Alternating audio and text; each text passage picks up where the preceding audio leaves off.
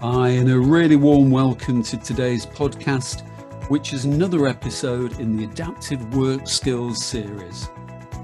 I'm Chris Watson from Endor Learn and Develop, and we're a specialist provider of behaviourally based learning services. Our aim is to deliver practical ideas to extend the performance of people. During today's programme, we're going to have focus on why mentoring works. We'll look at the benefits for the organisation, for the person being mentored, but also for you as the mentor.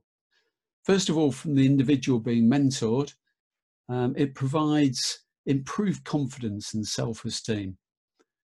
Gives them new insights into themselves for the opportunity to learn and reflect at work. Help them to develop new ways of working and thinking in the workplace. It can be really, really motivational because someone is giving them their time and their attention. Most of all, though, what it should be about is that mentoring should provide people with a greater sense of personal ownership and accountability in the workplace, because a fundamental principle is that it puts them in charge. This isn't something that's being done to them. They're actually a very active partner in this relationship.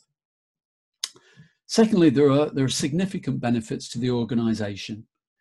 It helps to develop and retain key staff, invests in and develops from within, so not always having to go out of the workplace and then retrain and reappoint and pay for those services.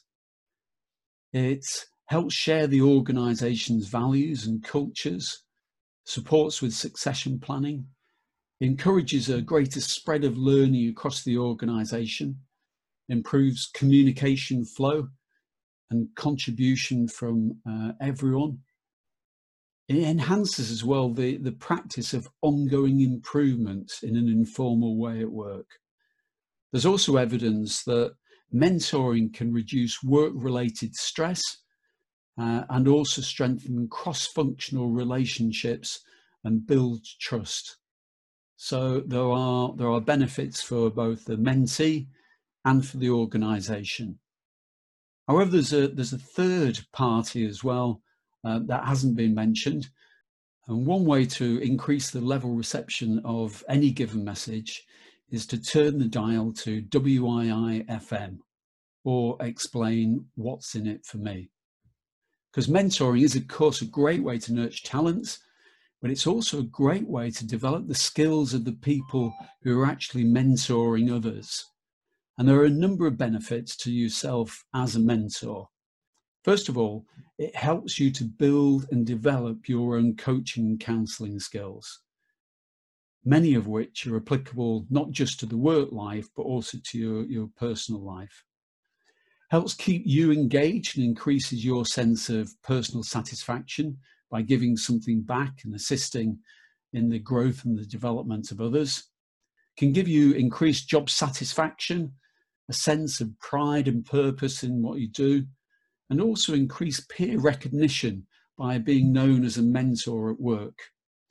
It can help you also to increase your own range of internal networks, build your knowledge base, and perhaps reflect on your own job performance. Working with other people can introduce new ways of looking at your own working practices. Finally, and significantly, it's an opportunity to demonstrate your leadership skills. Now, this is a bit of a shocker, but according to the most recent UK Skills Gaps in the Workplace report, the most common skills deemed to be lacking amongst existing staff are actually all people and interpersonal skills. And what mentoring does more than anything else is refine and polish these important and valued skills. So this is added value. In fact, as it's got here, in 2013, there was a report from the ADICO Employment Agency that said as many as 79% of workplaces now provide some sort of internal mentoring scheme.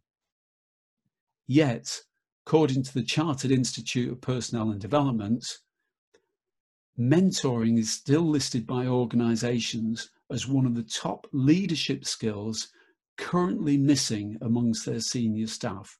So there could be a real payoff here. Now, recent research also suggests that it isn't just organisations that value these interpersonal skills.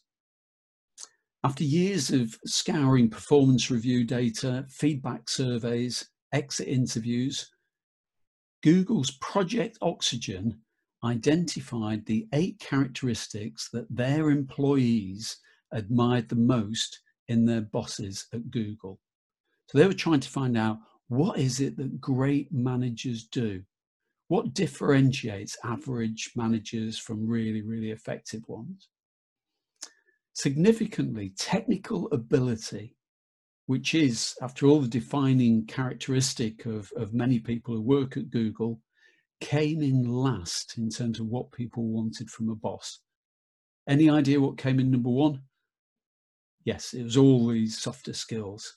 Specifically, what people wanted was a manager who supported them through investment in them and through coaching. Now, it's true that often people do get promoted for knowing their stuff, for technical ability, for getting things right. However, as you gravitate towards more senior positions, what actually becomes important is how you work through others to deliver results, how you engage them, how you support them. And this is what effective mentoring is all about. Okay, and this brings us to the end of this short podcast. Many thanks for listening today, and I hope you'll be able to tune in again soon.